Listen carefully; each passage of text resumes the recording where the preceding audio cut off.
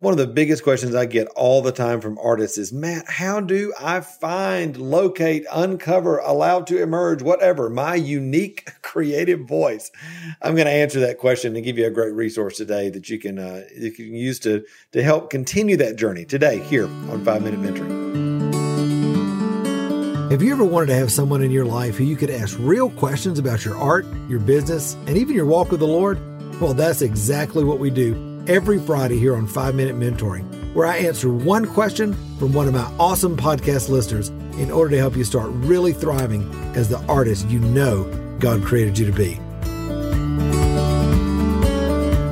Well, hey, my friend, so glad that you're with me today. You know, one of the things that makes art sales really a lot of fun and a lot easier is having a unique creative voice. That is a recognizable style and voice that when people see it in the marketplace, at a store, at a gallery, online, they know, wow, that is really unique, or wow, that looks just like Matt's work, or whatever it might be. That is a huge, huge thing that every artist needs to have as a real focus of their artistic journey so that they can really develop themselves in the marketplace and allow themselves to stand out in a way that, again, is unique, is profitable, is fulfilling. And one of my listeners today, Karen, had a question about how to do this specifically in her life. I'm going to be back in just a minute to answer her question.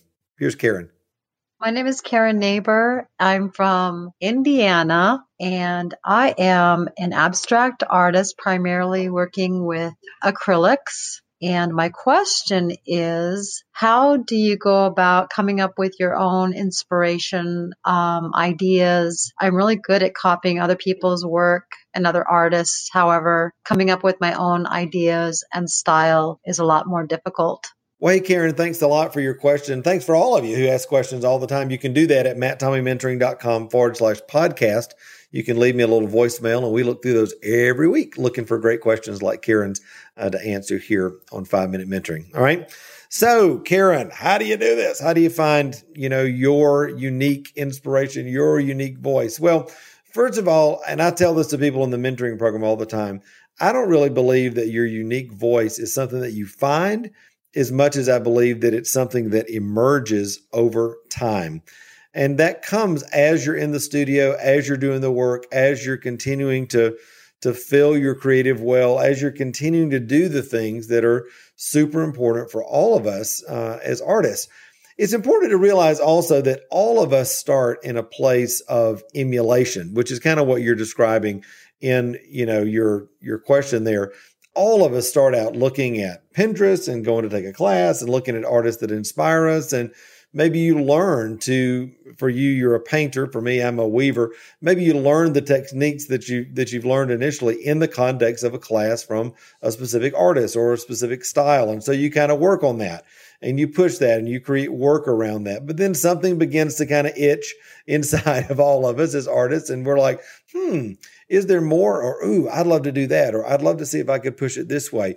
And so you move from that emulation, just straight up copying and straight up creating work in the style of, really into what I would call exploration. That is, you now move from just one inspiration into looking at lots and lots of different artists, art techniques, things that are out there. And you just begin to play and you begin to explore and you begin to think, okay, what can I begin to bring into a cohesive expression of my art that continues to work together, like I said, cohesively to create work that really is beautiful, that's unique, that resonates with me as an artist, resonates with the market. I know for me, over time, as I began to master a lot of my basketry skills, I got kind of bored. And so I started looking at other ways to incorporate different materials, different treatments, different surface designs, different positioning, different shapes, all of that into my baskets in order to get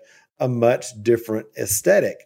Well, that took several years, of playing around, of listening, of making ugly ones and making beautiful ones, and but I was always pushing, and I think that's the thing with all of us in that exploration time.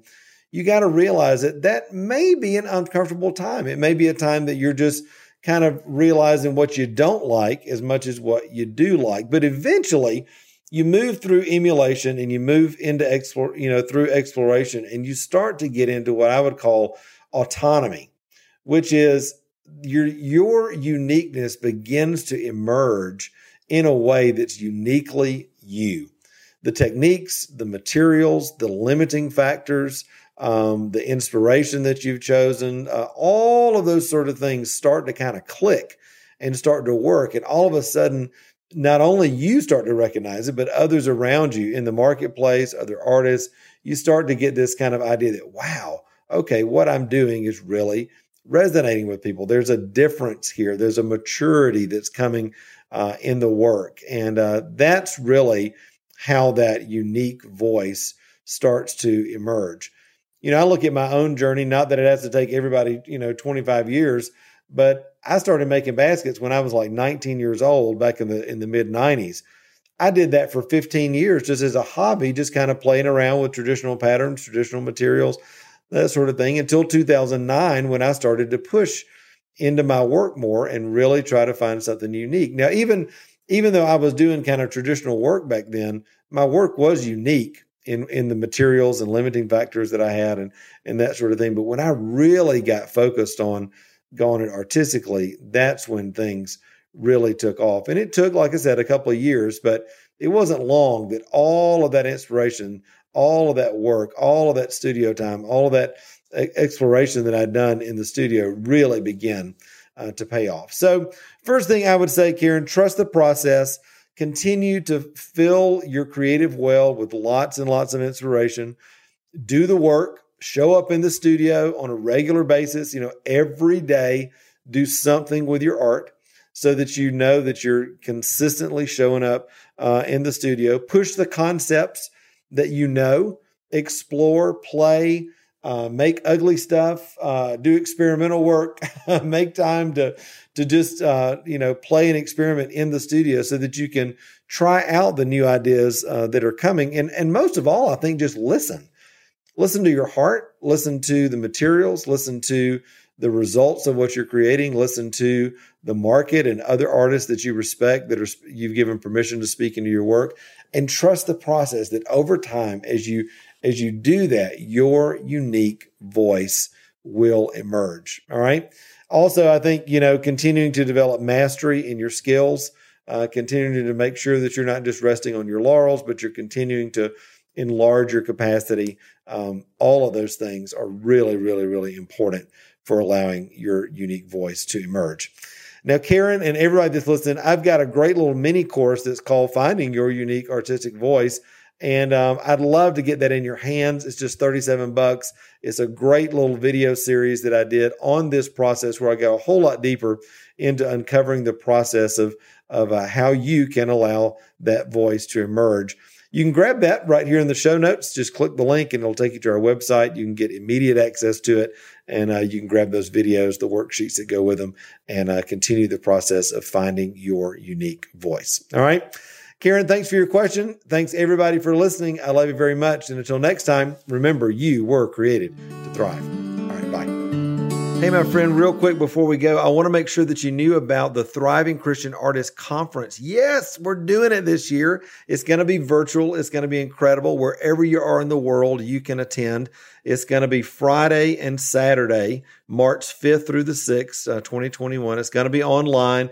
We're going to have some incredible speakers. I'm inviting all my friends who are artists, great business leaders, ministry leaders, people like Teresa Dedman from Bethel Church, Stephen Roach with the Makers and Mystics podcast, Shay Bynes, Gene Oliver, Jim Baker with Wealth with God, Mark DeJesus talking about healing the heart, Alan Arnold, the story of With. We're going to be talking about art licensing, overcoming the imposter syndrome. Dr. Darlene Mayo is going to be there, who's a world-class neurosurgeon, talking about renewing your mind. We're going to be talking about social media, how to find your clients. Listen, there's no other conference in the world that's like that helps you thrive spiritually, artistically, and in business.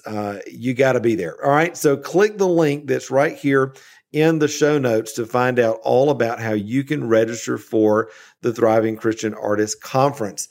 Early bird is only for a few weeks, and that's $100 off the ticket. I don't want you to miss that. So make sure you register today, get your seat, and join us March 5th and 6th for the Thriving Christian Artists Conference. It's going to be a great time, and I hope to see you there. All right, bye.